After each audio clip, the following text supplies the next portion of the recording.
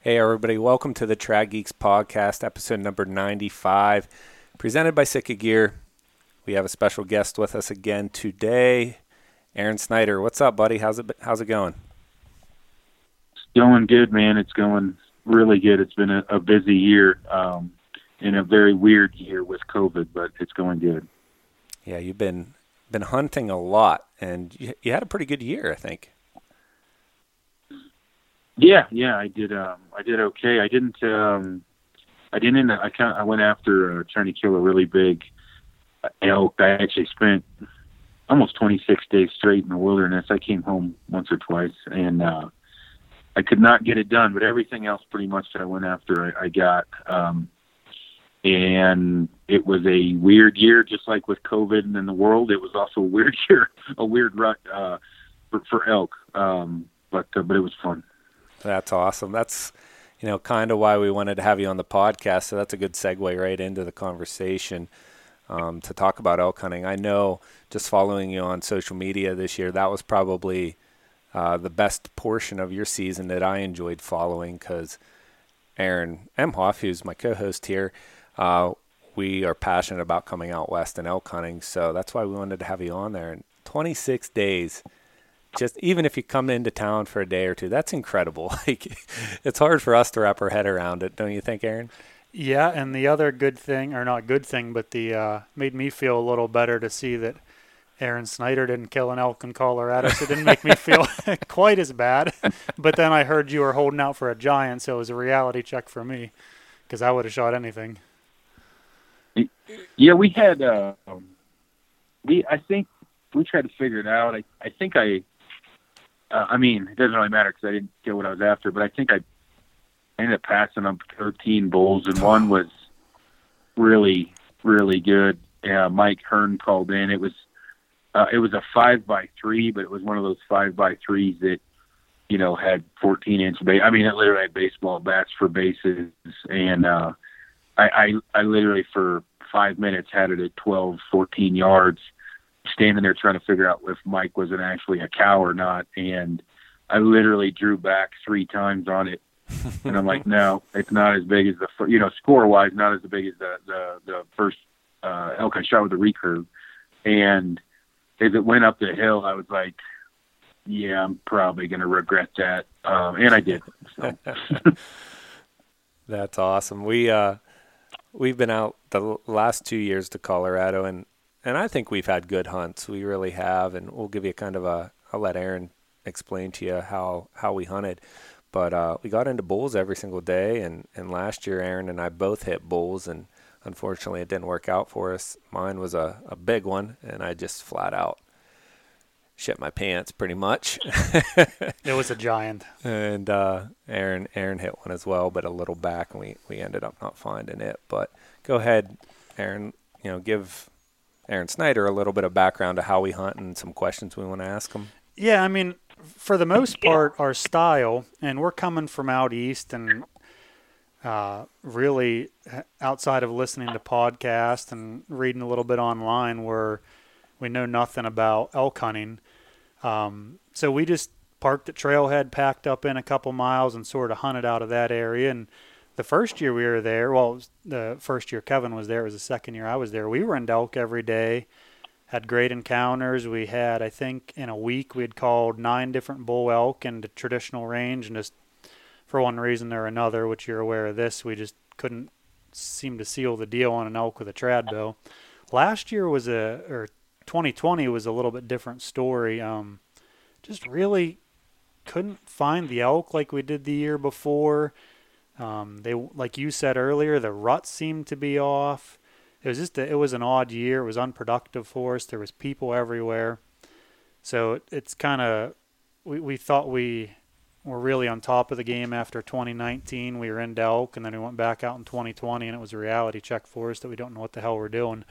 Which is why we have you on the podcast, Snyder, is to learn a little bit. So I got a question, or I guess I'll just start the conversation that I want to have with you.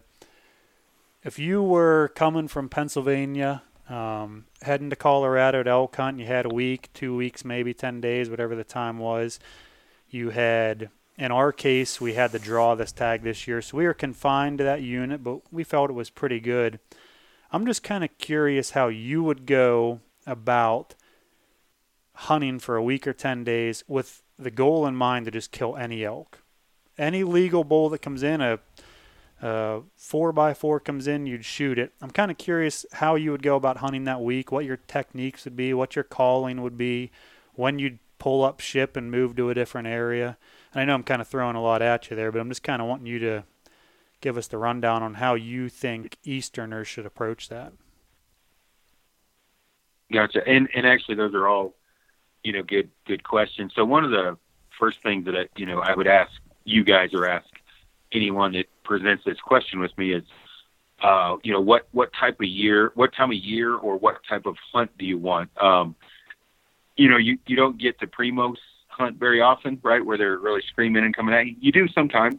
Sometimes you get, like with you in 2019, you guys hit, it sounds like maybe a honey hole, and you hit it at the right time and, had some good call-ins. But for the most part, that's more the exception than the rule. You can get into that, but it's not something you always want to count on. So if you want to, I like hunting early when I'm hunting over the counter. If I get a draw tag and there's a little less pressure, a little bit more chance of calling, I'll hunt a little bit later in the year. But if I'm hunting OTC, I head straight to tree line.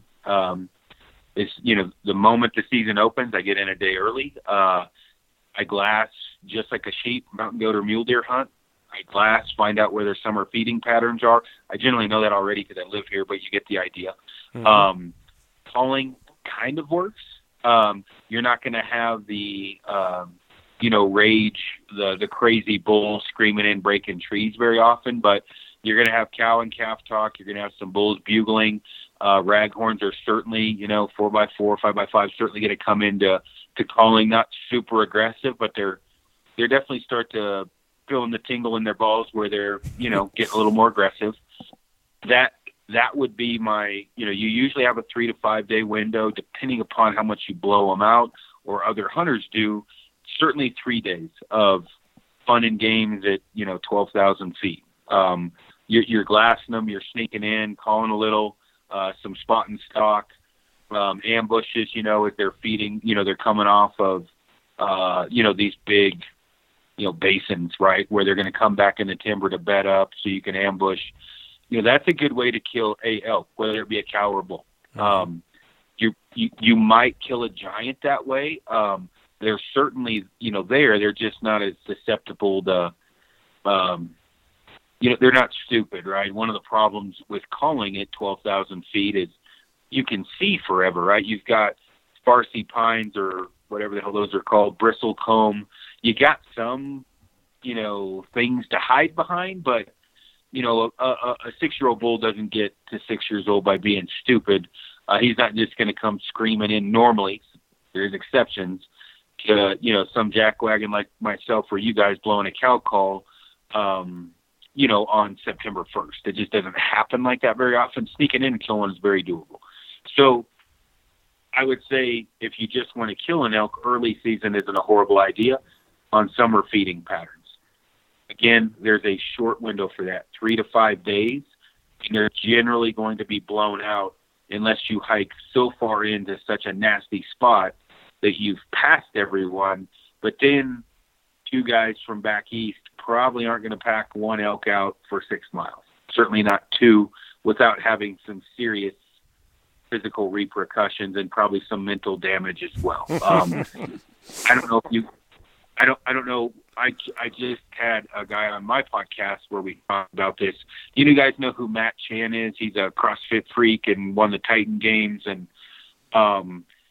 you guys a physical specimen. He packed an elk out 3 miles. He said it was the worst thing he's done physically in his life. Coming from a dude that I think he took second in the CrossFit Games in 2012 and has spent his entire life abusing his body, that should give people a pretty good idea. If he said packing an elk out 3 miles was the worst thing he's ever did, that you might not want to pack an elk out 3 miles solo. Right. Right. Yeah. You got to figure out your physical. Yeah, for us, Aaron, just kind of give you some background, and this might help as well moving the conversation forward. Aaron and I have been out west. Aaron more than myself killed some animals out west and packed some animals out. I killed a cow in Utah, and the pack out was with Matt Davis and my buddy Mark. So there was 3 of us. She was a big cow, but not a bull, and we did it. It was like a 2 or 3 mile pack out, so it was nothing too severe and pretty good terrain. But I could definitely see how people, and Aaron and I ran into it this year, some boys from Texas killed one back in there, and they were far from their trailhead. It was an easy pack out for us if we would have killed it there, but for them it was horrible, and they got themselves in a pickle, They had to end up having somebody come in and get it. But I could see how that's definitely something people need to think about first and not after the fact. Yeah, and it really depends on the terrain, right? If you're hunting the Sangre de Cristo mountain range, I would be hard pressed that you would tell the same story of it wasn't really that bad. Packing one out 3 miles, to where if you're hunting, I don't know, pick another, wilderness, whatever, the Sarvis, where it's more timber and whatever, a little bit easier terrain, that's totally different. So it certainly, depends on where you're hunting, but you get the idea though that, definitely take that in consideration. Now, if you're wanting to get into, more of the calling, that generally starts to kick in a little bit later on in the year. The problem with Colorado, with many other states, but specifically Colorado, since we hand out over-the-counter tags to out-of-staters like it's our job, you may not get that calling sequence atmosphere, that whole, the circle of life where the bulls are scared. Yeah, because they're scared shitless because everyone from Texas to Kansas has run them to death.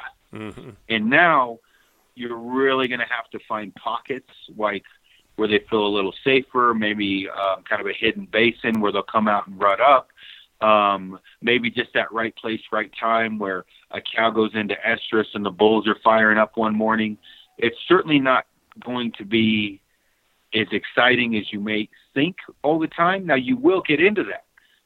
It's just, again, more the exception than the rule. And I hate to set people up for false hope. It can happen. I just wouldn't expect it to happen more than once in a 7-day hunt, where when I say once, one morning, you're probably going to walk into a bull in a bugling frenzy.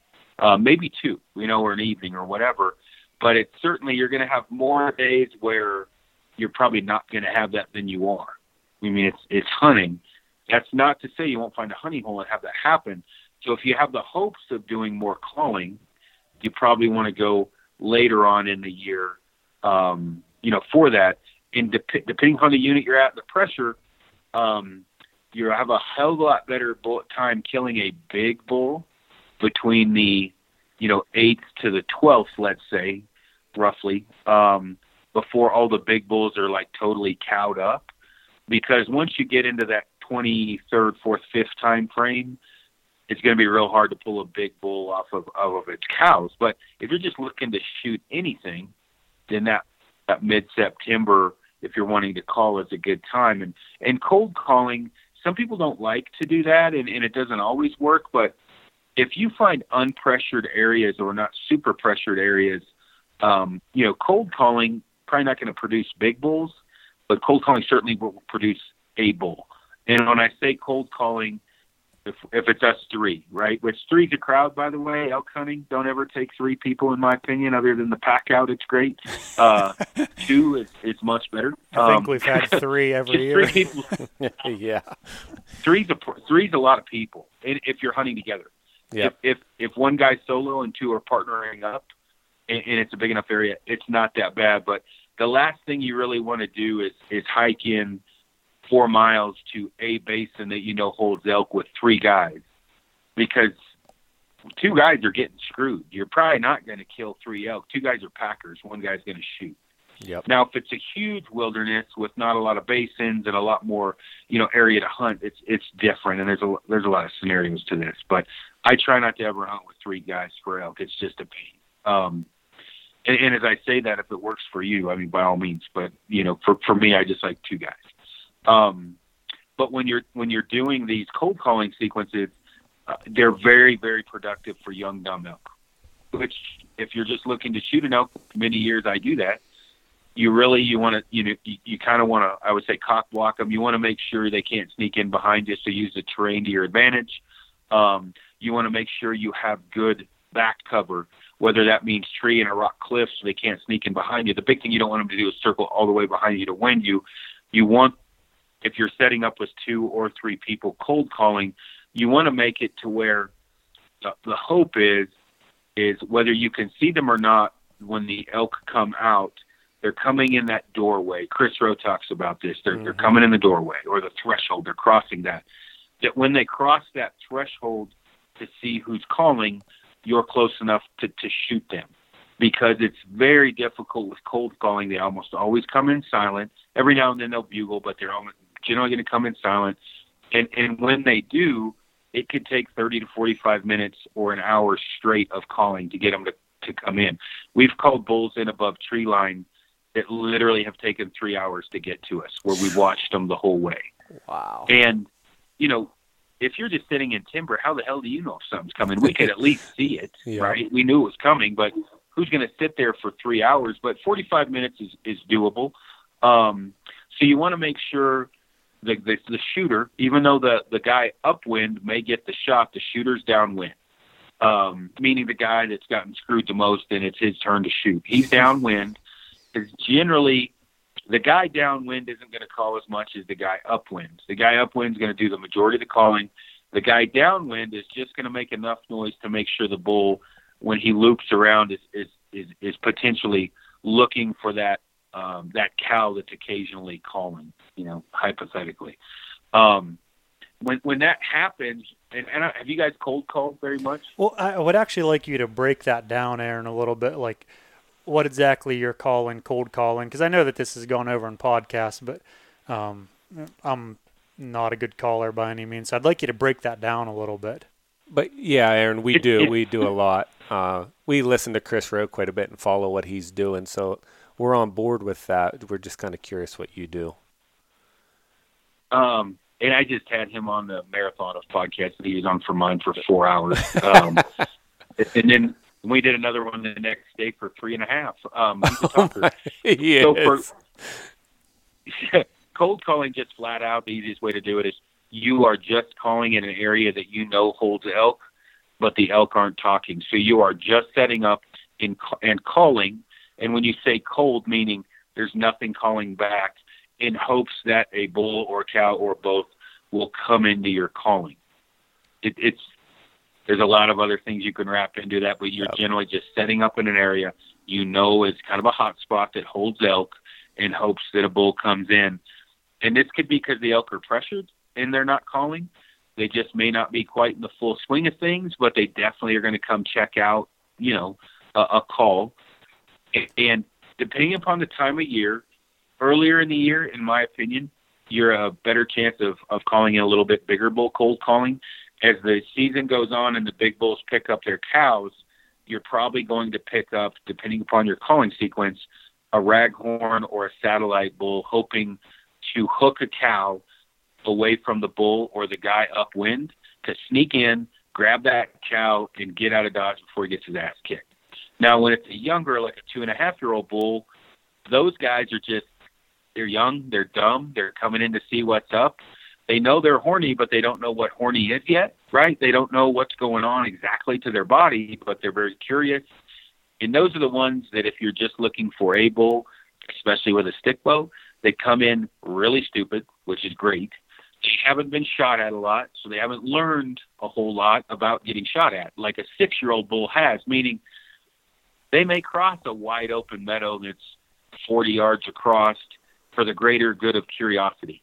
6-year-old bull's not going to do that. He's going to get the edge of that meadow. He's going to look around and be like, I don't see any elk, and he's going to bounce. Where a 2.5-year-old bull, thank God, is dumber than shit. They'll cross that thing without blinking an eye. Sometimes they'll run across it like, oh, Mary's over there cow calling. Jesus, I'm going to go see Mary, and they'll fly across it. That's exactly. 6-year-old bulls probably. Yeah. That's exactly what I'm looking for, Aaron. Exactly what I'm looking for. Well, it's funny. Chris and I did a seminar 3-4 years ago, and we kind of had a game plan of calling, and Chris was talking about calling in bulls, and it was standing room only at this this seminar. Somewhere in the middle, I kind of interrupted Chris, and I said, everybody in the audience right now, raise your hand if you're going to shoot the first thing you see. And this is on video. If there was 250 people in there, 245 raised their hand. And I said, so if you're going to shoot anything, what Chris says might be a little bit different than what I'm going to tell you, because unless I draw a good tag, I'm over the counter, especially with a stick, I'm going to shoot pretty much anything, including a cow. I'm probably not going to shoot a calf, including a cow. Good thing about Colorado is you can buy a List B tag and you can shoot 2 elk, which is nice. But, if that's the case, you really need to take into consideration. I get the guys that send me messages, hey, man, just looking for like a 300-inch bull. Yeah, we all are. Like, I've only shot 3. Out of probably the 50 elk I've killed, only 3 or 4 have been over 300 inches. A pile of 250 to 280. And so it's really, if you are looking to shoot any elk, you probably don't want to bugle extremely aggressive unless you know that bull is right there to get him to come in. You're going to want to call a little bit more mildly, but for that, because you're just trying to get an elk in front of you. You call really aggressive, a 250 type of a bull. I say 250, 3.5-year-old 250-inch bull. Why in the hell would he come into the nastiest, most aggressive bugle in the world, knowing he's going to get his ass kicked? I mean, not saying you two can't handle yourself. Are you going to pick a fight with a Justin Gaethje, knowing you're going to get your ass beat for the greater good of vagina? You're probably going to say, I'll just find vagina elsewhere and get the hell away. And so you need to think about that. And a lot of people watch these videos about calling where guys are like, get within 80 yards and bugle as nasty as you can. Well, yeah, if you're hunting in the land of giant bulls, that's great. If you're hunting in the land of Colorado where there's a hunter around every tree, you probably might want to do something a little different in certain scenarios. Am I answering your guys' question so far? Yeah, I'm just going to keep on kind of digging and prying at you. When you're saying call mildly or call more mildly, is most of your calling in a situation we're throwing at you where we're trying to just kill any bull, is most of it going to be cow calls, or are you going to do some light, immature sounding bugles? What's your approach with calling going to be? Yeah, and again, like with cold calling, we're just trying to sound like a herd. We're not sounding like an aggressive herd or a herd where there's rutting action necessarily going on. We might throw in an estrus call every now and then, and it depends on the time of year as well.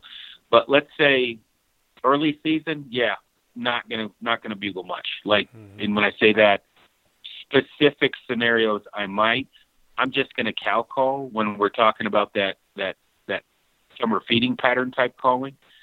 I'm just trying to get, because I've got a stick bow and I'm at tree line, I'm just trying to get a cow or a bull that may be at 80 yards to maneuver over into 20 or 30. Just by cow calling, or cow and calf talk, just so they're like, oh, I should go see, wander over and see what's going on, nothing aggressive.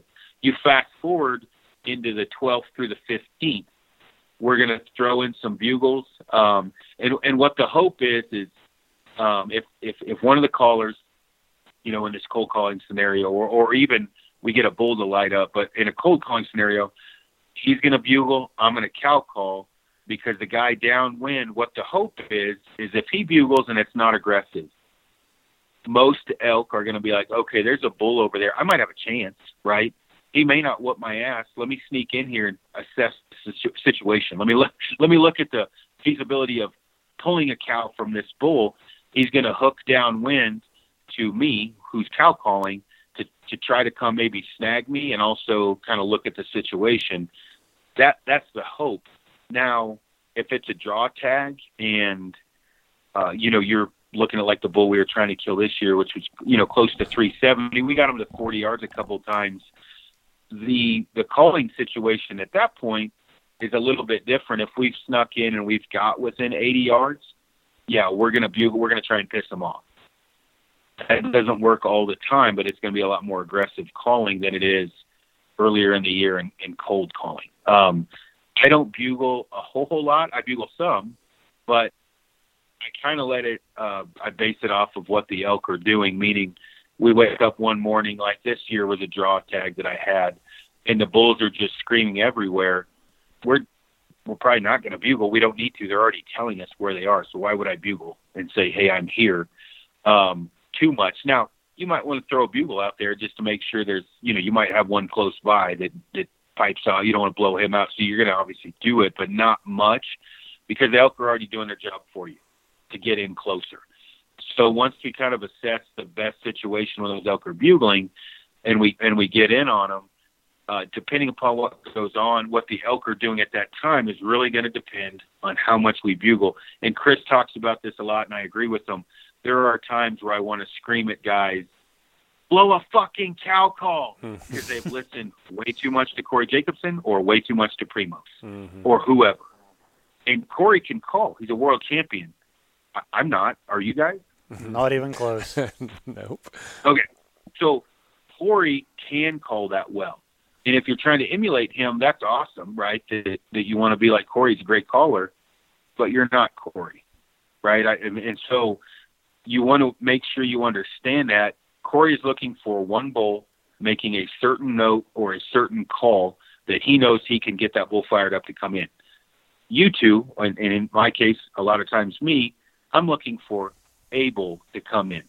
So they'll pass up bulls that you and I and 100 million other people would make an approach on or make a try at, because even though he may not come in screaming like we want, we still may be able to get him to come in. And one in the bag's better than two in the bush. We know he's there. We know he's calling. We know we got a chance. And so there's a lot of variables on this, and it's really hard to talk about it and knock it out of the park on a podcast. You can give advice, but every situation's different.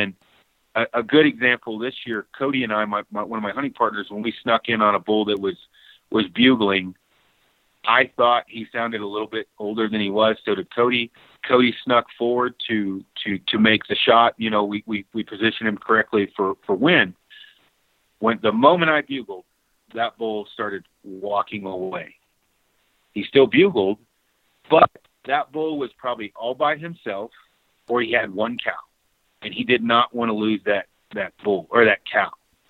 Me, we snuck in super silent. I bugled, and all I'm telling him is, hey, I also have a penis, and I have horns on my head, and I potentially will kick your ass and take your cow. Bad move on my part. We didn't kill the elk. We did everything the textbook says. What we should have done is I should have snuck in there and did a semi-excited estrus call or a cow call with no bull call at all, no bugle. Because he may not have ran right in, but once he gave it enough time, meaning, okay, I don't think there's a bull over there, he would have snuck in right into range with Cody. Where if you listen to most of the preaching of elk calling, get within 100 yards, bugle. The elk are getting smarter the time and time goes on. And let's look at it this way. I don't know how your guys' physical abilities are, but I can handle myself well enough. You're at a bar and you have a lady, you've spent 2 hours trying to take her home. And I walk up and instigate something. Are you going to say, hey, you want to get out of here? It's getting pretty busy. Or are you going to puff your chest up and fake it thinking, Jesus, this guy's going to fucking destroy me. But for the greater good of being a man, I'm going to go ahead and dive right into this and lose the chick too. You're probably going to get laid and take her home. Elk are no different.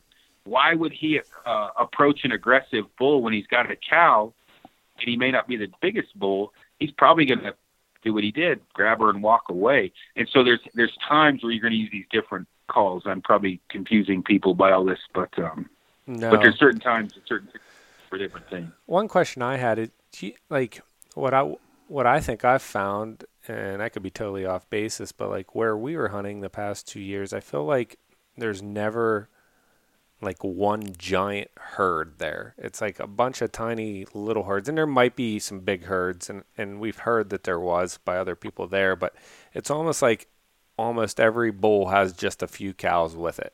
3 to 5 cows. Yeah, no, you're right. So when we encounter a bull, it was really hard to just even pull him off those one or two cows.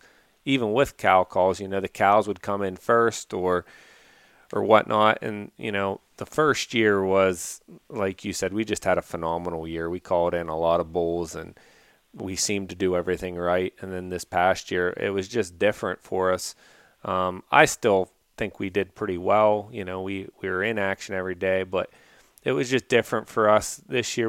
We went in and we're in elk the first day, and we kind of said, hey, like, we're in here, let's not screw everything up. Let's just take our time and work through this area we're at.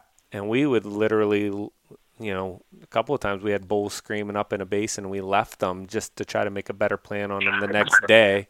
And then the next thing you knew, somebody else was in there screwing it up on us, So it's tough, but, I just kind of wanted to verify that and see if you found the same thing with, maybe there's a lot of cows and all the bulls have one. But yeah, that's what I kind of wanted to. No, I think that you occasionally will find giant herds, but for the most part, it's definitely more of a 3 to 5, 6, cow type of a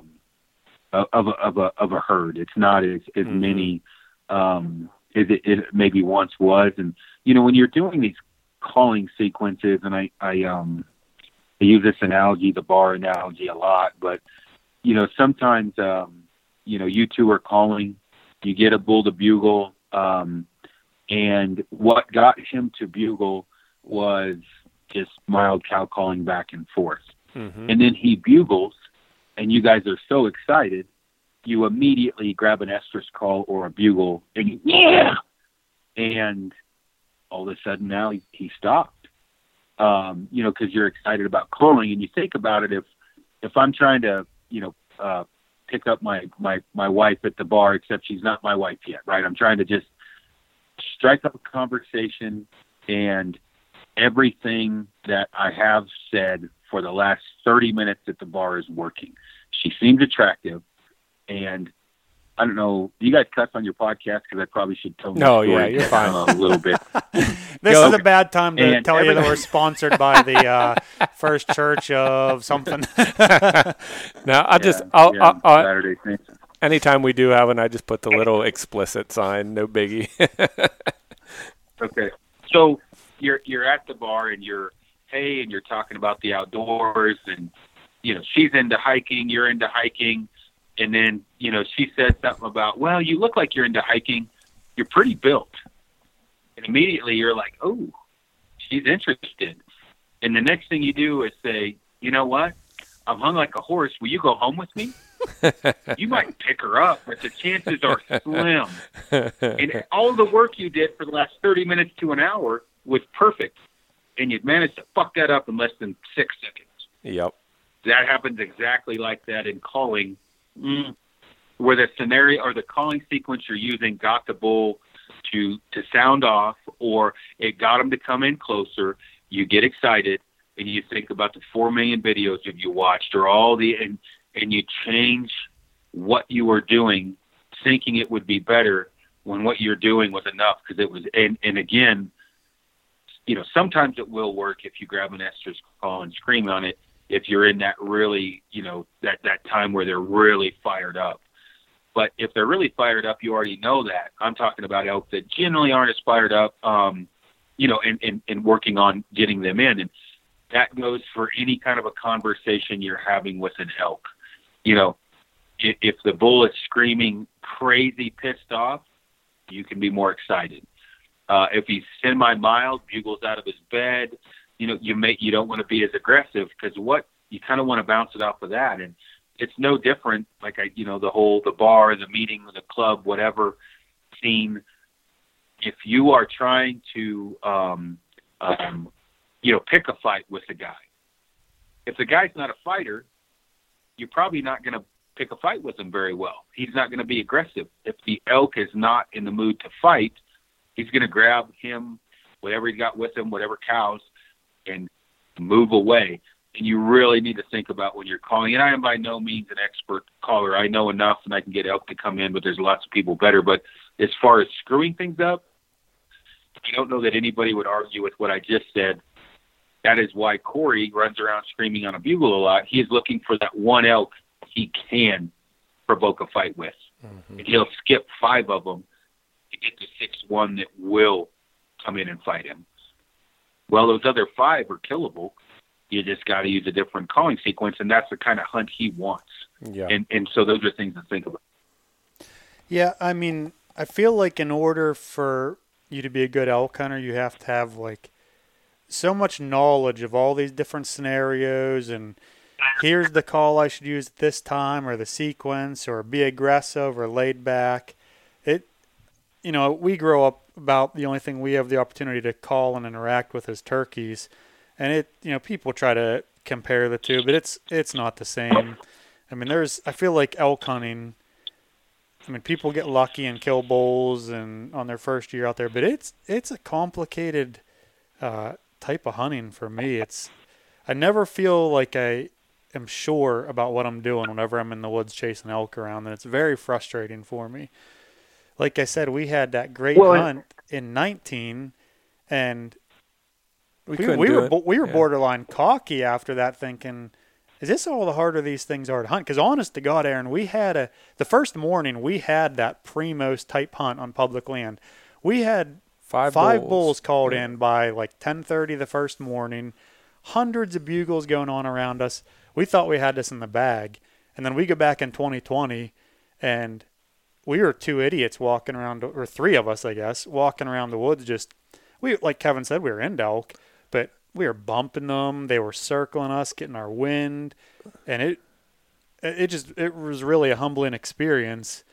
And it was like Aaron said, that first morning was explosive, and then it died down throughout the week, and we managed to call in other bulls throughout the week, but we had to work for it. We'd call in one that day, and they were silent, and we'd just get on, we'd find the darkest north-facing slope we could and get the wind right and just, slow play it or slow call or blind call it, and we'd call in a few. But we, that first morning was great. And then this year, I think a lot of our problem was the pressure from other hunters, not making excuses by any stretch. But, a question I have, Aaron, is that one situation we were in where that bull was up in that little basin on a watering hole. We heard him moving up the mountain, and we just paralleled him the whole way up, and we got to where we thought he was going to probably bed down, and we got, I don't know how close we were, couple 100 yards probably, and we just started cow calling to him, and he was just bugling his head off to every sound we made, but he would not leave that area. What would you do in a situation like that? Would you go after him? Would you Yeah, I would do. I'm much more aggressive than some, but I would go after him, and I would do it without calling. Meaning, if he's making enough noise to where I can, get in on him, I would definitely try to get more aggressive, because if what you're doing is not working, meaning his area he's not coming in, you don't really have anything to lose. As far as getting closer and pushing the issue, because you're already not killing him. You might as well potentially not kill him with a little effort and get closer, because you got a lot better chance of killing him, putting a little more pressure on him. Now, you can blow him out that way, but if the wind is right, and let's just do an exact scenario, the 3 of us, we walk into an area, we get to a spot, we bugle, we get a bull to bugle back. At that point, generally, I immediately run closer to him. But let's say the next time I bugle, I get closer to him and I bugle. He doesn't bugle until he's again 200 yards from me, or 400, right? He's keeping that safe distance, right? He's talking to me. He's making me happy. He's making me feel like I know what I'm doing. Well, the problem is he's not making me feel like I'm actually going to kill him, because he's keeping that safe distance, which happens a ton. At that point, yeah, I sneak in real quiet and I creep, because, if I've got time anyway, and I will creep and still hunt and get as close as I possibly can. And when I do get that close, I'm not going to bugle. unless I've seen him. I know he's a giant, or I see him breaking trees or whatever. At that point, I'm honestly probably going to cow call in hopes he comes down just to hook me and grab me. The bugle thing, and I'm sure you guys have experienced this if you've hunted elk enough, there's a lot of times you'll get a bill to bugle back 50 times, but he'll never get closer than 150 yards. He keeps that safe distance. Yep. Did that happen to you guys? Yeah. Yeah, both years it happened. And in 2019, we climbed, a lot higher in elevation trying to find more elk because we blew them. That first day was on fire, and then it kind of slowed down, and we got up on top. I call it up on top because we climbed quite a bit of elevation and set up, and we cow called maybe once, and this bull ripped off and came charging in, and he came in from a direction we weren't expecting him to. We could smell elk, and we thought they were in a different area. At least Aaron did. Well, the wind was kind of swirling. It was still morning, so we were getting sort of a mixture of the thermals coming up the mountain, and then every once in a while the prevailing winds would pick up. And I thought I could smell it when the thermals were coming up. So we set up for that. And I thought I smelled it coming when we were coming up that rock face. Yep. And, yeah, so we set up the way that we thought they were, and this bull came charging down through this meadow right in behind us, and he ended up winding us, and he was a big bull, and he went back up, and what we were assuming, it was like midday, so he was probably with his cows bedded down, and when we set up and cow called, he thought one of his cows got up and was leaving, and he was just trying to round her up, and he came flying down and winded us and then just went back up, and we got really aggressive with him and moved up, and we just started hammering on a bugle to him, and he bugled back for a couple hours, and he just kept that 4 or 5, if you remember right. We spent all afternoon with that bull. He just kept that safe distance, and finally we got super aggressive, and Aaron you snuck into you were 20 or 30 yards from him, just couldn't kill him. But yeah, we've had that happen for sure. Well, and actually one of the things you just brought up is a good, some of the things I'm talking about is me hunting, solo. I've killed a pile of elk solo. It generally ends up with a frontal shot, which some people don't like, but it's what you're forced with when you call solo. If you have a caller, usually we'll flip for it. We'll we Rochambeau it. We'll rock, paper, scissors it.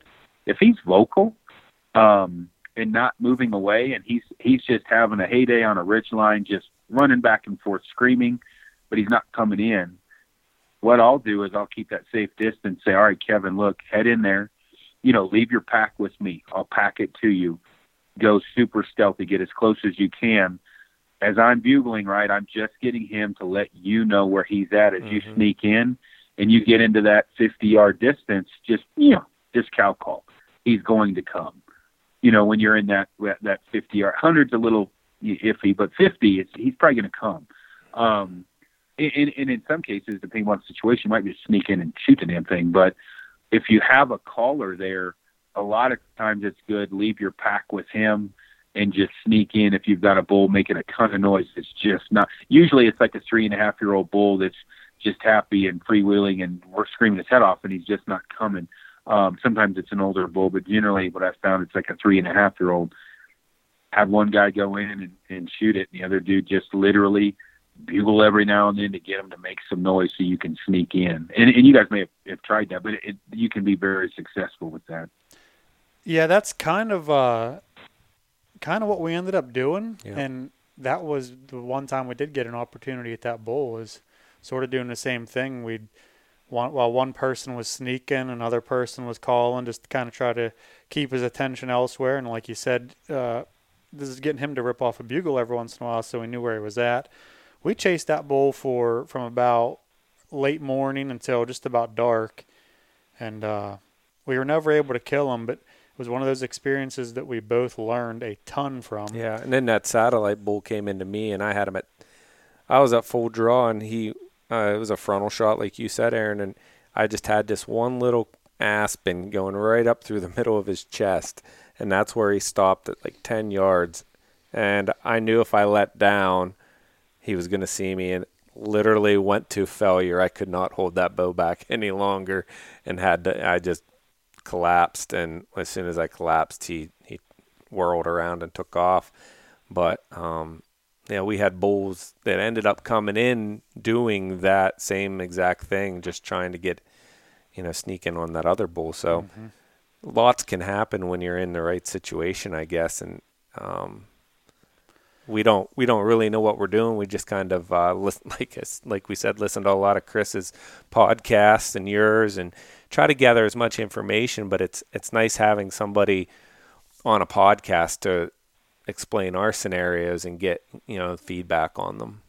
So, Aaron, one question I had for you, like that scenario we had where we chased the elk for 4 or 5 hours, and at the end of the day, we did end up spooking that bull. I mean, I don't think he smelled us, but just the pressure we were putting on him and the noise, he ended up getting his cows and hightailing it out of there. I shouldn't say hightailing it, but he got out of there. He worked up that ridge. Yeah. How long do you wait before you go back into an area like that? Man, it depends. Like, man, we talked about this on the podcast recently. I've seen elk, literally run like a full mountain range up and over the top and totally into another area that's not huntable from the camp that I am currently at. Mm-hmm. Having said that, if there's a lot of elk in that area, you may have blown those elk out, but you may not have blown all of the elk out. So it's hard to say. Generally, I'll leave that area alone, meaning I'm not going to hike out and go to a whole new area. But that specific spot, I may not come back there for a day or so, let it calm down, and then hunt another area.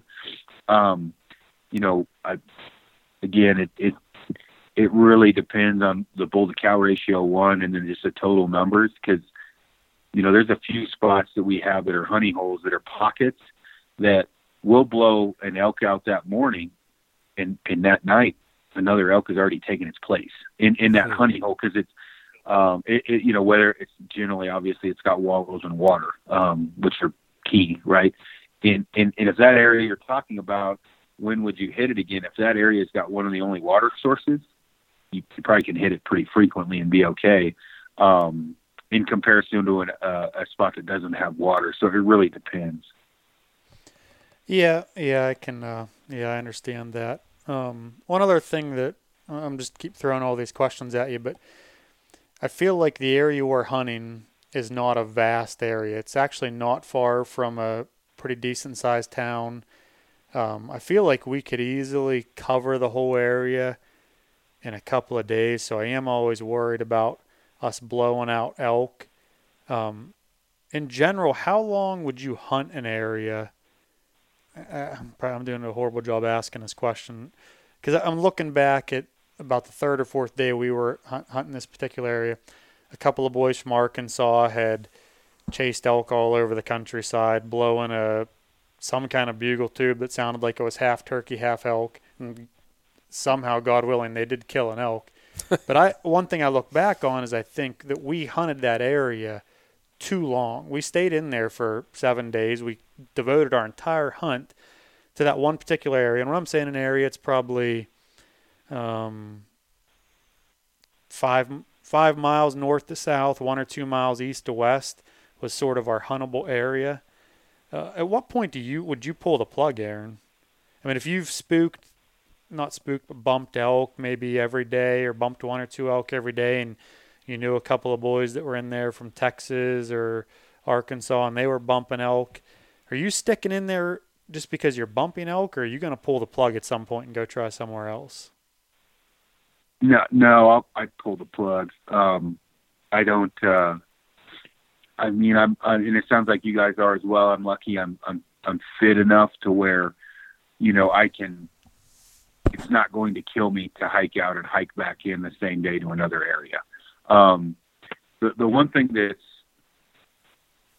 tough, and it depends on where you're at, but if you're up pretty high, and you bump elk, generally in Colorado, if you're up pretty high, when I say that, meaning you're bumping them at 11,000, 11,500, it is a chore to get back on them, depending upon where they go. So a lot of times, rather than hiking, if you're backpacking in, hiking to find elk again or get back on them, it's almost easier to hike out and hike back into a different area, depending upon how aggressively they've been, bumped. And, one of the things that kind of the beauty of hunting high country mule deer, as far as elk goes, you get to watch a lot of elk behavior and things going with pressure. And we're not really focusing on elk at all. I mean, if a big one ran in front of us, we'd shoot it, but we see elk every day and we're hunting mule deer. One of the things you'll see, especially when you're in those rougher areas, is you'll see somebody bump elk that they're there every day in the summer. They would continue to be there during season. Guys go in and they bump them. And when we're up high, right, we're glassing for mule deer, so we're able to see all of this. And those elk will literally go 1.5 miles before they stop. And that means if you're already 4 miles in, now they're 5.5. And if your camp is at 3, you're looking at literally doubling dang near what you've already hiked to get back on them. Mm-hmm. And you'll watch those guys hunt that area for the next 3 to 4 days with not an elk in sight because they've pushed them. Now, again, in thicker timber, it's a little bit different. That's one of the reasons Roosevelt's, if you bump them, they run like 300 yards. They're in old growth. You can't see them anyway. They're not scared. They don't go very far. Well, Rocky Mountain elk, they will run. Probably the farthest I've ever seen elk run is 2.5 miles, where they were bumped really bad. But you think about it, 2.5 miles for a human when you're packing 50 pounds of shit in, and you're already 3 miles in. That's a daunting task. So again, it's almost easier to hike out and go to a different spot. Yeah, I got you. That makes sense. Yeah, I mean, hindsight, I think that we did devote too much time to that area, and unfortunately, and a lack of planning on my part, we probably didn't have a real great game plan for a second or third spot. That's what makes it tough when you're out of state like that, and you only come out there once a year until you really get a few spots nailed down to go check out. It's hard to leave elk. Even after you bump some elk, you get into more elk. It's hard to leave that area and go to an area that you could potentially run into the same issues when you only have, those 7 days and you don't live out there. It makes it difficult. Well, I mean, the saying, go with what you know is like ever thus right now, right? Like it would be difficult for me to talk anyone into going to a brand new spot they've never seen, never touched, when they've been in elk every day or not every day, but frequently into a spot they're currently in. Yeah, that's easier said than done. I mean, truly, like, the best burger you've ever had is at whatever, I don't know, pick a burger spot. Well, you go there 150 times and, the 151st, your burger wasn't very good. Pretty hard to say never going here again. No different than elk. I mean, if you're successful, it's difficult to talk somebody into pulling out. Now, if you're the one on the ground and there's more people there that year, there's more pressure and all of those things, it's a lot easier to talk your way into hiking out and going to a new spot. And again, Colorado, and I've been bashed for this, I am strongly for over-the-counter with cap numbers. I definitely really like the idea of people thinking about, do you want a great hunt or do you want to go hunting? I want a great hunt. Mm-hmm. I don't want to just go hunting and pack my bow around. And so whether it be fitness that gets you there, you hike in farther, you hike into rougher areas, you're more mobile. You hit 3 different spots, 3 days each, unless one of them's just producing gold. It's a really good idea to have a plan A, B, and C, because New Mexico, Kansas, Texas, name the state, there's going to be a lot of people in there giving you some serious competition. So, yeah, this year there was a lot of people. Seemed to be the general theme that they were all from Texas and all said July every time we talked to them. There was a lot of Texas people in there hunting this year. I don't know if that's typical of Colorado, but the unit we hunted was over the counter in 18 and 19, and we hardly ran into anybody. And I don't know if it was coronavirus related or what, but in 2020 the unit was a draw and there was people everywhere. They were mostly Texans, but I don't think that our hunt was a failure because those people were in there, but it definitely added a different element to the hunt than we had in the previous years, which might have contributed to our lack of success, but it's hard to say. Yeah, well, I mean, the success thing too, like, you know, I'd say your first trip was a major success. You didn't kill anything, but you know, called in a pile of elk. That's a great success. The thing that, and believe me, guys, I live here and I've killed elk my entire life. We get our ass kicked, maybe not quite as bad as you guys because we live here, but this year was a prime example. This was the hardest I've ever hunted for elk, and I didn't kill what I was after, and it wasn't for lack of time off. I had 26 days back there. Wasn't for not knowing the area. I know the area. I can shoot. I can call. It was just a weird year. You know, for elk, we had lots of elk bugling. We didn't have anything super, you know, aggressive, and maybe a better caller would have got them in, but you're going to have years like that. You're going to also have years where the numbers are down for whatever reason. Hunter pop, you know, as far as hunter, you're just not getting as much pressure. Or you find a specific pocket, or a cow goes into estrus and makes you feel like the greatest caller in the world. All of those things happen, but I would just plan on, you know, really hoping for one or two great opportunities every 5 days. Mm-hmm. That's about the best you're going to get on an over-the-counter hunt as far as if you were going to try to quantify it. You guys sound like you had a much better opportunities the first year, but the second year, did you guys have a couple good opportunities every 5 days? Was that close?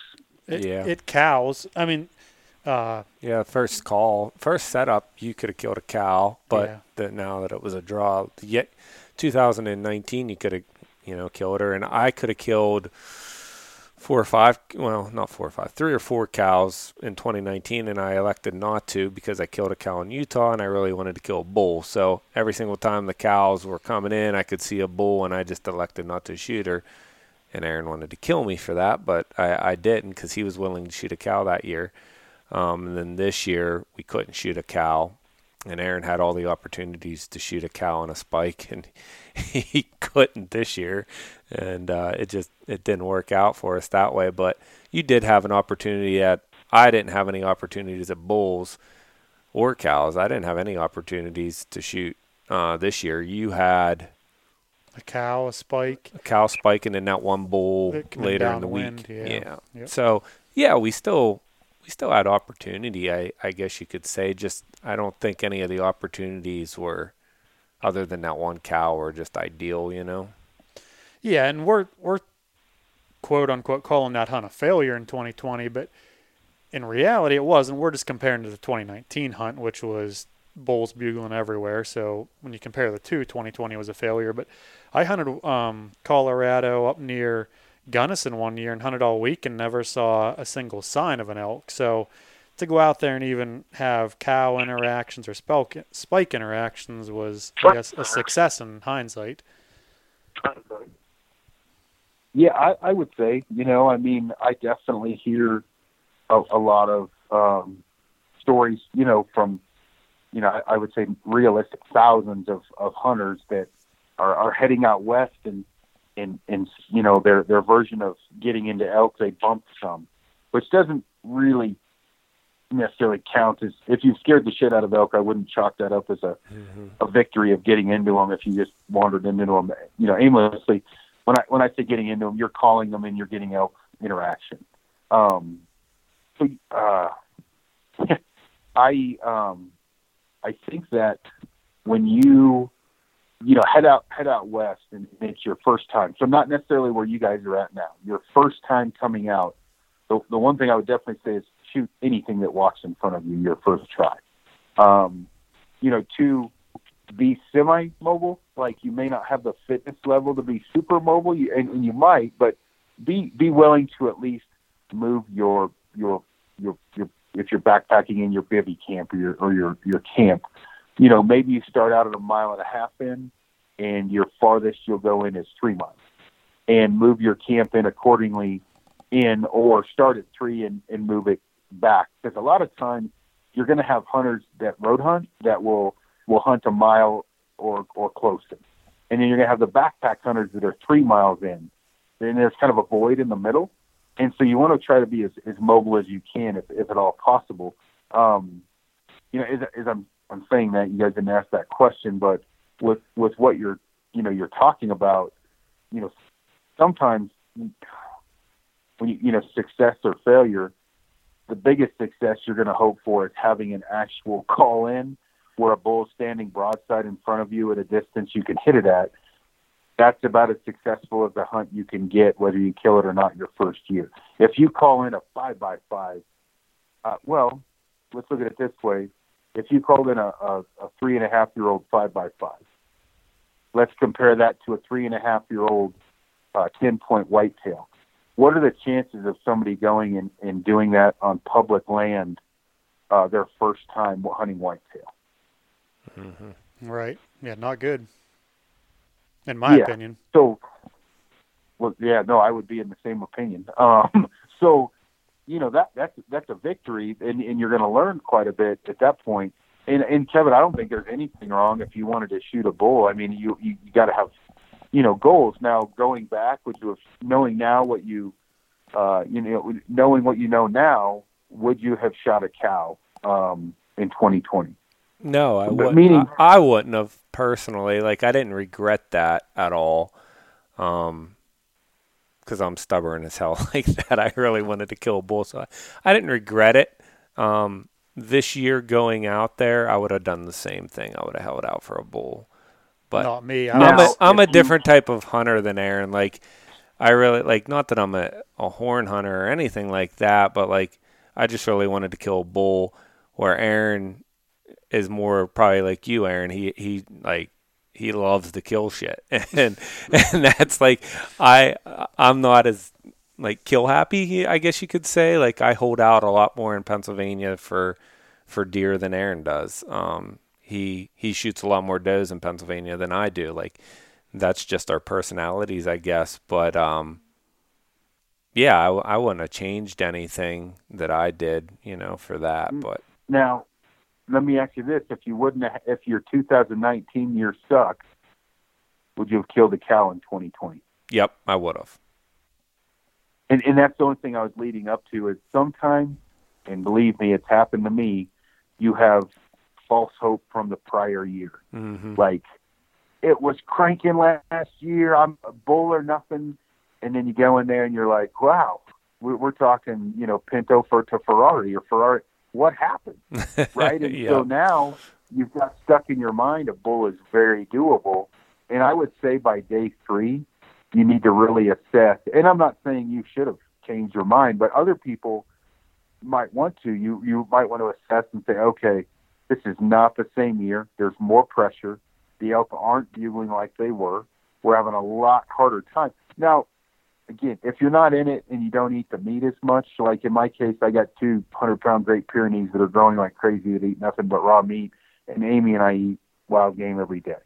So for me, I didn't shoot. I could have shot I don't know how many cows this year, but I shot a lot of other animals. So for me, it was a little different.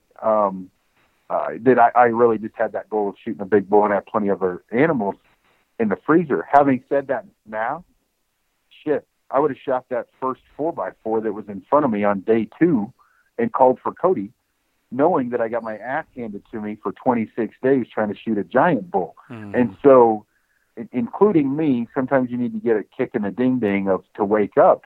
But if you're just a guy that wants to shoot, a bull, there's absolutely nothing wrong with that.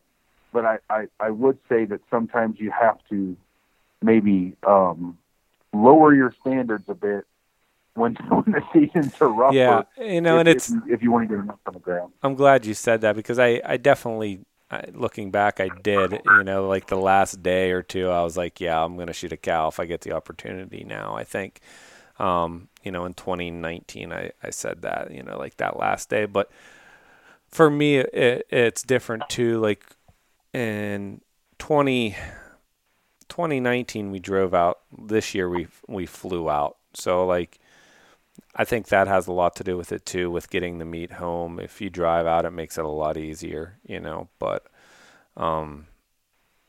yeah, it's you're exactly right. If I went out and had a couple bad years, I would be shooting the biggest, fattest cow that came in right off the get-go.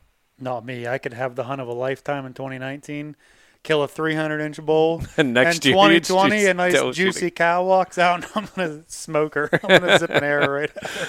Yeah, you would. I have zero self-restraint with that stuff, Aaron. Zero. Well, and I mean, there's nothing wrong with either, viewpoint on it. I mean, I do, like, there is certain area, whitetail hunting, there's certain areas where, the guy that owns the land's like, I don't want you to shoot anything under 5. Mm-hmm. All right. Well, that's what I got in front of me. Right. And then there's other times where, like mule deer, I always try to shoot a 4-year-old mule deer or older, Mm-hmm. a 4.5-year-old. But in 2019, we had to go to Alaska. We went to Alaska on a goat hunt. When I came back in, I couldn't find any deer. I shot a 3-year-old deer. But when I went in, I mean, the first trip we were in, I missed a 203-inch. He got killed with a rifle later on in the year, a 203 at 12 yards. I had every, I got the most out of that $40 tag you could possibly get. And I ended up shooting a 3.5-year-old mule deer. But, you do, I think, if you set your goals, be prepared to, one of two things. Stick to your guns and prepare for an ass whooping, or consider altering them on day 3 to 5. Yep. And assess what's in front of you. Meaning, if the elk are cranking, you might say, you know what, I might try to shoot a bigger one. We're in the honey hole. Mm-hmm. But more than most likely, you're going to probably say, okay, I might shoot a cow, or I might, I had my goal set on a 280 plus bull. I'm just going to shoot any bull. And that's part of the problem with OT. When I say problem, that's part of the realism of OTC hunting. You could have Hunting Fool, Eastman's, or some other jackwagon organization mention it somewhere that this unit is good, and totally screw that area up for a couple of years. And it happens every year. Mm-hmm. Yeah. You do have some restrictions. That one little calf in 2019 you could have shot. Yeah, she looked like a teddy bear. Yeah, she was like the size. She was like, I've seen whitetail does bigger than her. Yeah. Changing the subject a little bit, Aaron, but still kind of sticking with Colorado elk hunting. I mean, obviously you guys have a lot of stuff going on in the state of Colorado with just kind of the general direction that the population is going, and then with the reintroduction of wolves looking like it's going to happen. What's your general outlook on the hunting in Colorado right now? Well, I hunt out of state a lot. I think that mule deer will be okay. I think that for the next few years, or depending upon how many wolves they reintroduce, there's already a predator problem. Mm-hmm. I think it's going to be okay for a short period of time. I think, honestly, what's really going to take a hit initially is elk and moose from the, with the wolf thing. And again, it depends on how many they introduce, where they introduce them, how fast they travel. But, right now, really, with Colorado is a lot of hunting pressure. Which you guys have seen, it can totally alter an area from one year to the next is pressure. And depending upon what Colorado, does, we are by far the most freewheeling with out-of-state hunters, mm-hmm. Which obviously you guys love that. Well, actually, I don't myself. I've got points in quite a few states. I'd be more than happy to hunt Colorado once every 2 or 3 years. Like you were saying, would you rather hunt a lot or would you rather have a good hunt? I'd hunt Colorado once every 3 years on a draw tag if I knew it was going to be a better hunt. So I agree with you there, Aaron. Even as an out-of-stater, I'm on board with you. I think you're 100% correct. And that's where... and it was... Go ahead, Aaron. Go ahead. Well, no, go ahead, because it'll probably intertwine with what you're about to say, but go ahead. Well, just for me, I'm with Aaron as well. I'm putting in, we're kind of gathering points in other states and using Colorado as hey, we can go have a decent hunt on an over-the-counter tag and just build points in these other states. That's kind of what I'm doing. So, Well, and I get in my position. Obviously, I can go on other hunts if I don't draw a tag, or I'm very blessed with how much I get to hunt. But I had like a guy message me that I was a whiny little bitch. I didn't know what I was talking about. Yeah, that was Kevin. Well, I had more. Yeah. Oh, it was crazy because I'm like, look, man, I get it. You want to come out west every year. Have you killed an elk? No. Oh, okay, so you went bow hiking. Nothing wrong with that. But if I said every other year, you would have a 70% increase in the chances of killing an elk. Mm-hmm. Would you take that option? He's thinking about it, and I'm like, okay, so let's say I said every 3 years you can come out here. But every 3 years you have a hunt of a lifetime you will never forget. And you always have at least a shot opportunity or two or a call in a day, or you hunt every year and you barely even see elk. To me, the 2 to 3 year plan is a hell of a lot better than the 1 year plan. And I know everybody, well, go to Idaho, shit, they're over the counter, switch it up, right? I mean, whatever you got to do. I understand everybody's goal is to come out and hunt elk out west, but I am much more for a fun, good, quality hunt than I am bow hiking. And bow hiking sucks, and I'm really against bow hiking. And having hunted Colorado a ton and some other states, it's getting to the point now where it's not impossible at all to get into elk every year, but it is certainly getting more the exception than the rule to have that, that crazy Primos type call-in sequence, especially if you're not fit. If you're fit and you can be super mobile, that's a totally different story. But if you're sort of not fit and you're kind of locked into car camping and in and out, you might kill an elk, but it's not it's definitely, it's possible, but not real probable. On an over-the-counter tag. Yeah, for sure. I mean, realistically, and this has been talked about on other podcasts, if you're playing the point games in multiple states, 4 or 5 states, you can hunt elk every year. You might do what you said, hunt Colorado every third year, but maybe every 3 years you have enough points to draw a general Wyoming tag, or every other year you pull a tag in Montana or get lucky and snag one in New Mexico. I mean, you could realistically be chasing elk every year on draw units and never have to bank on an over-the-counter. But a lot of people do what Kevin and I are doing. We're building points in Utah and Montana and Wyoming. But the whole time we're doing that, saving up for a good tag there, we're all overpopulating Colorado and hunting it to death in these over-the-counter units, which, we learn a lot, but basically what you said, it's just a bow hike for most people. Well, and maybe you just want to get away from your wife, or she wants you to get away from her. Like, right. I get it. Right. But that's a $600 trip to that's a $600 trip to see nothing. Yeah. And it's difficult, and I get it. You guys know my background. I work construction. I lived in a 1-bedroom apartment. I slept on an air mattress for years to hunt more. And I get not having the financial means or the being as blessed, let's say, as I am right now with the job I have to hunt as much as I do. But still, if you said, hey, Aaron, you're going to hunt Idaho next year, and you're going to hunt Colorado the year after that, and you know what, the year after that, you're not going to hunt elk. You're going to hunt mule deer and antelope. But hey, you're going to have a really good chance every year of shooting something. And compared to, nope, you're going to hunt elk in Colorado every year, and there's going to be 57 cars at the trailhead. And by the way, the best chance you're going to have is a 5x5 sprinting in front of you, running for his dear life. I like option A lot better than B. Yep. Yeah, I couldn't agree more.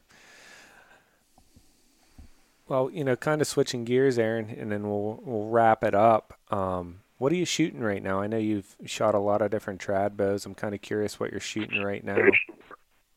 I have a a Border Tempest. Well, I have two, a Border Tempest riser, and then I have a few sets of limbs. But what I've been, killing almost everything with this year was the Urbis limb. It's kind of a super curved Uka limb. Actually, I won most of the tournaments this year. I shot with the Double X Uka limb, and then I got these from Dean at Three Rivers. I ordered them up and was kind of weird with the let off a little bit, but Cody Greenwood, Trad Lab dude, was like, you just got to try them. So I kind of stuck it out and got used to that let off and have had good success. I honestly, I don't see me moving away from that Border Tempest riser. I'm a pretty big fan of it so far. So. Yeah, Sid sent us one to test for him a few years ago, and it was with, I think they had the CVX limbs on it, and it was a nice shooting bow. I just couldn't get used to the looks of it. So and that was a big thing that drew me to it. I like that bridged riser look. Yeah. And I, you get 100 people to message you 50. You're like, that bow's awesome. The other 50's like, why don't you pick up a 50 cal or whatever goofy shit you hear from sad guys. And, I haven't tried thin limbs at all. I've had good luck with the Uka limbs, and so that's just what I shot. Yeah. I actually didn't even order a set of his limbs or anything. Those CVX limbs are pretty cool. They're kind of like, they're a conventional limb, but he considers them like a super curve, and they do roll over to some degree, just not as extreme, Gotcha. And I just wasn't that familiar with his limb. I've heard a bunch of pros and cons, and the riser, though, as far as the geometry of it, the deflex, I liked all of the adjustments on it. I liked where you could add the weights. So I've only shot a few animals with that. I was shooting a Satori riser with the Uka limbs before. But I'm a little bit nervous. I hate to say this, I'm going to get bashed. I like things that don't break. Yep. It is difficult to break an aluminum riser. And I have had really good luck with that monolithic carbon technology. Today we were on a mountain lion hunt, and we were on two cats, got cliffed out on both, and I literally ate shit so bad I slid 15 foot off a cliff with the bow dragging the entire way, and at not one time was I like, oh, man. I didn't even look at it. I just kept climbing, where I get a little nervous with wood bows. Yeah, you've said the same thing, Aaron. You thought about that when we go out. In PA, it's not that big of a deal, just whitetail hunting. But when we go out west, you always mention you wouldn't mind having an aluminum riser with you just because of that same situation. Yeah, I always think about you're packing in with 7 days worth of gear. You got 50 or 60 pounds, so you lose a little bit of stability there, and you got the extra weight.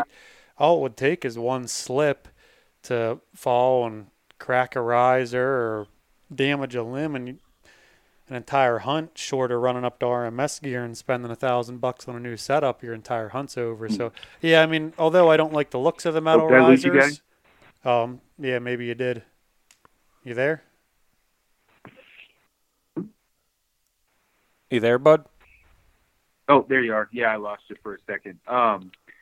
Yeah, and I heard you say something about trip to RMX, and then I lost you. Yeah, I was saying, carrying a wooden bow through the woods, especially on a mountain hunt like that, it's kind of a gamble. And although I don't like the looks of a metal riser, it definitely gives you some added insurance whenever you're in the woods that things aren't going to break if you do exactly what you did today, slide 15 feet down a mountain and use that thing as your ice pick to try to get back up. It's nice having that insurance to know things aren't going to break. But God, they are ugly. Well, I like it. Beauty's in the eye of the beholder, I guess. But yeah, exactly. How many, and I'm not going to mention, I won't mention brands. What would you guys guess? How many risers and how many limbs have I cracked in my short 5-year stint in traditional archery? And figure high. See, and that's surprising to me. You must be really, really hard on equipment, because I am, and I've been doing it. I don't hunt like you do, Aaron. Don't get me wrong, but since 2011, I've been trad bow hunting, and I've only broke 2 sets of limbs. So since you said high, Yep. I'm going to guess 10. I'll You go. underjudged it. I'll guess 15. But I've been nothing but a trad bow since '07. Now I'm not a guy that jumps from one bow to another very often. In that span of time, I've had about 3 bows. I've never broken a bow, so I'm anxious to hear what your number is.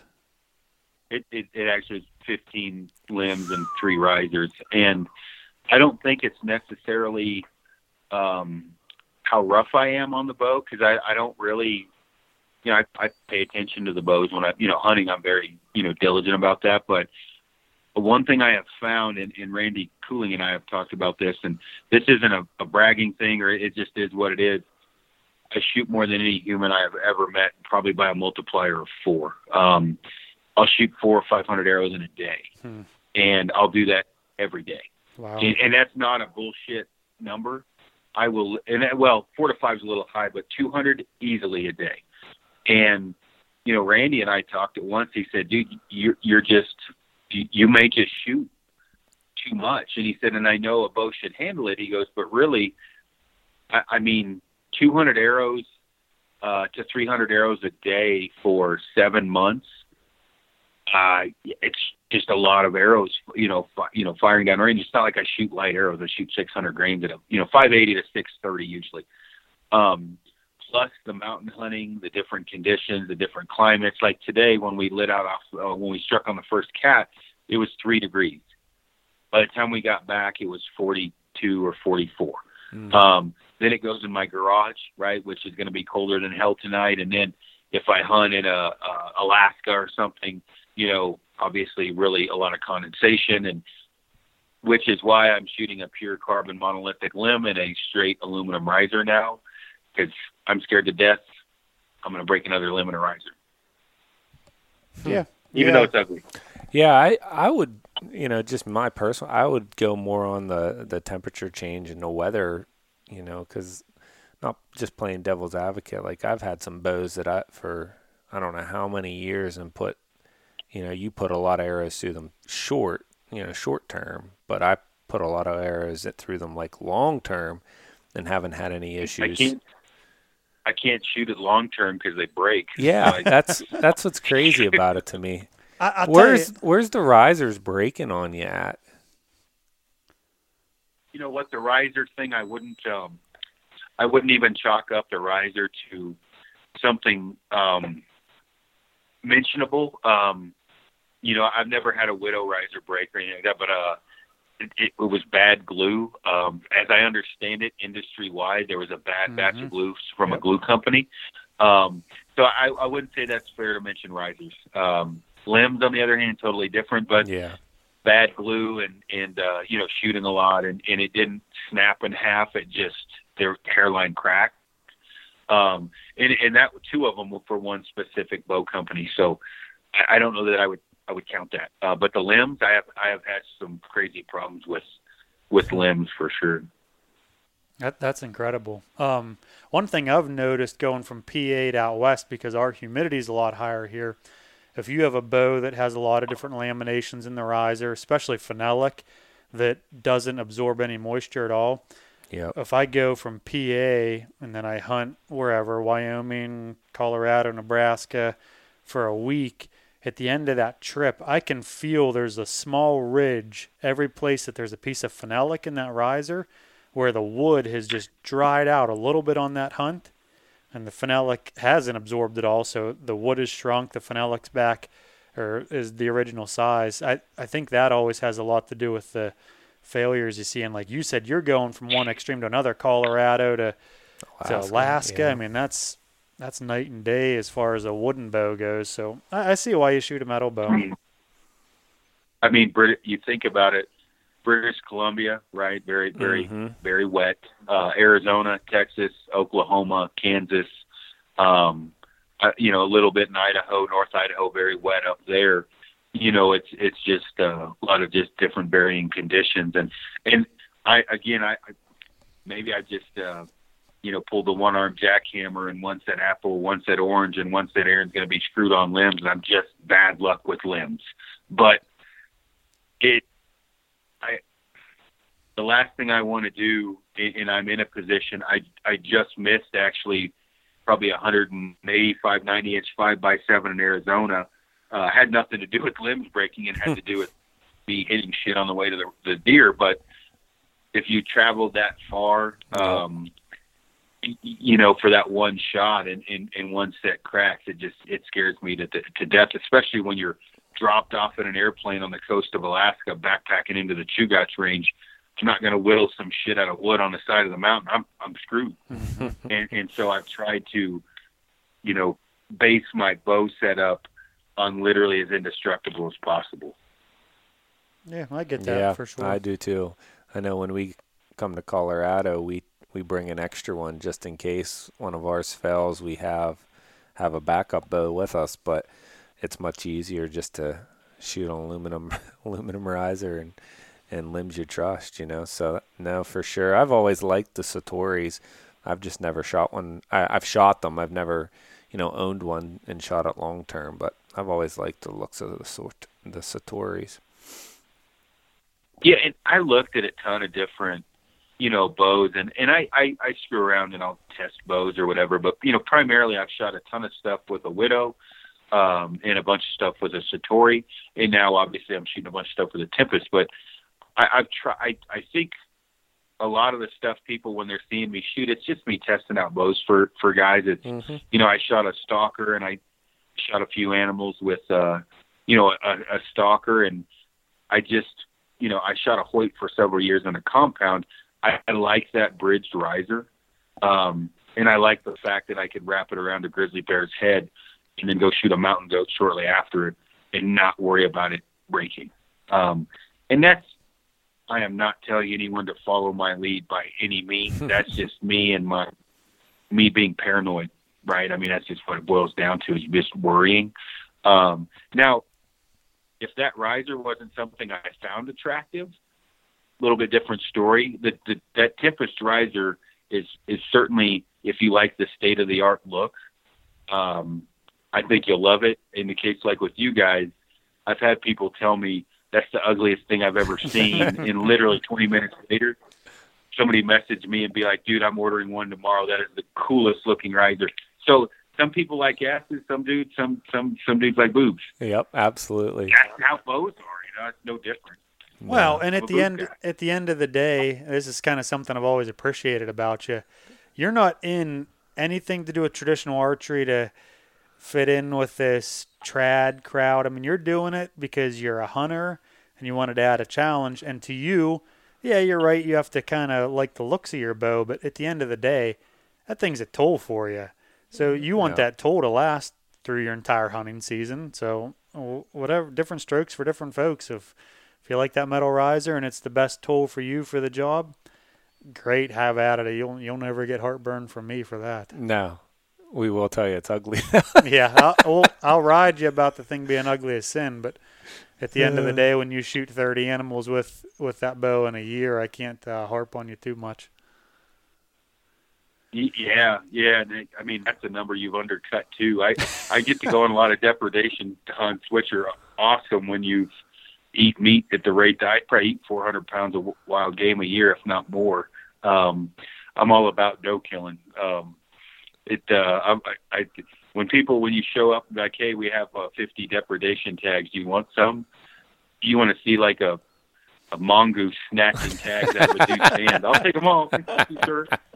But I think that you talked about like the traditional community, and not to get on this subject too much, but I read some stuff like from Paul Schaefer where he talked about, he shot Baines at elevated rest, like what is traditional archery? Mm-hmm. Tom Clum, I think, probably said it best at one point when I first started. He's like, traditional archery is exactly what you want out of it and what you make of it. Yep. Exactly. You want to shoot a wooden bow or a self-made bow? That's what the issue is people that are stuck in their own opinions of what it is, and then they push those on to others pretty heavily sometimes. And I get it to the point now. For me, it's like people watching in Boulder, Colorado. I just sit on the curb and watch weird fucking people walk by. Now, I get on traditional archery forums and just watch people post dumb shit. Yep. The guy pulls up in his F-350 to get in his lone wolf tree stand, but damn it, he's wearing plaid. He's not shooting trad vanes. Yep. It's not trad. Exactly. Okay, well, lone wolf tree stand, state of the art, plaid guy. All right, you got to weigh it out, right? For me, if you're out there having fun and promoting hunting, I really don't care if you're wearing pink underwear and using an outlet. Yep. As long as you're out there doing the right thing. Other people are a little different. Well, when trad vanes first came out, I was laughing literally uncontrollably, Greg Poole and I, at some dude that's hunted in his backyard, which there's nothing wrong with that. Like you guys do in PA, it's a different scenario. Yep. You probably don't need vanes, right? Feathers will work. You dry them out at night. Can you go on a 12-day backpack hunt for grizzly bear and tell me you've got the same feedback, right? I mean, Right. There's different scenarios. There's nothing wrong with feathers. The feathers are awesome. But it's just another option, and the next thing you know, I'm the devil because I came up with trad vanes. Hell, I thought it'd be welcomed. Well, it is by some, but Yeah, most. everybody I'd say has their most. own little shtick. What's that? I'd say it's welcomed by most. You know, there's a lot of younger people getting into traditional archery, and I think that's a good thing. You know, it's the older generation that doesn't like to see, quote unquote, what they think is right change at all. And I mean, I experienced it myself. I've had, you know, with Trad Geeks, so many people bash us for certain things and say that's not trad, and we will, you know, argue with them. Well, no, what's trad? You know, and they're doing things, you know, they're not walking and running and not wearing shoes. They're hopping in their cars and doing this and doing that, but yet they're bashing, you know, what traditional actually is. It's just, it's comical to me. I don't partake in social media too much. I post, you know, things for Trad Geeks and on my personal thing, but I don't spend a lot of time scrolling through social media and commenting on, you know, everybody's posts. So, that I've kind of taken a step back the last couple of years from social media personally, just because of all the craziness. Probably a good idea. My wife is doing the same kind of sabbatical. Is that what that's called? Yeah. There were some 4-letter words hooked to that sabbatical about social media. But I think that you know, traditional archery. I actually saw another podcast post. You know, they didn't mention my name, but this is the guy that's brought more people into traditional archery since Fred Bear. It was one of those, you know, anti-Aaron Snyder type of posts without saying my name. Not saying I brought a bunch of people into traditional archery. I'm not comparing myself to Fred Bear by any means, but the reality is who gives a flip? Who's bringing them in? As long as they're coming, right? Like, Exactly.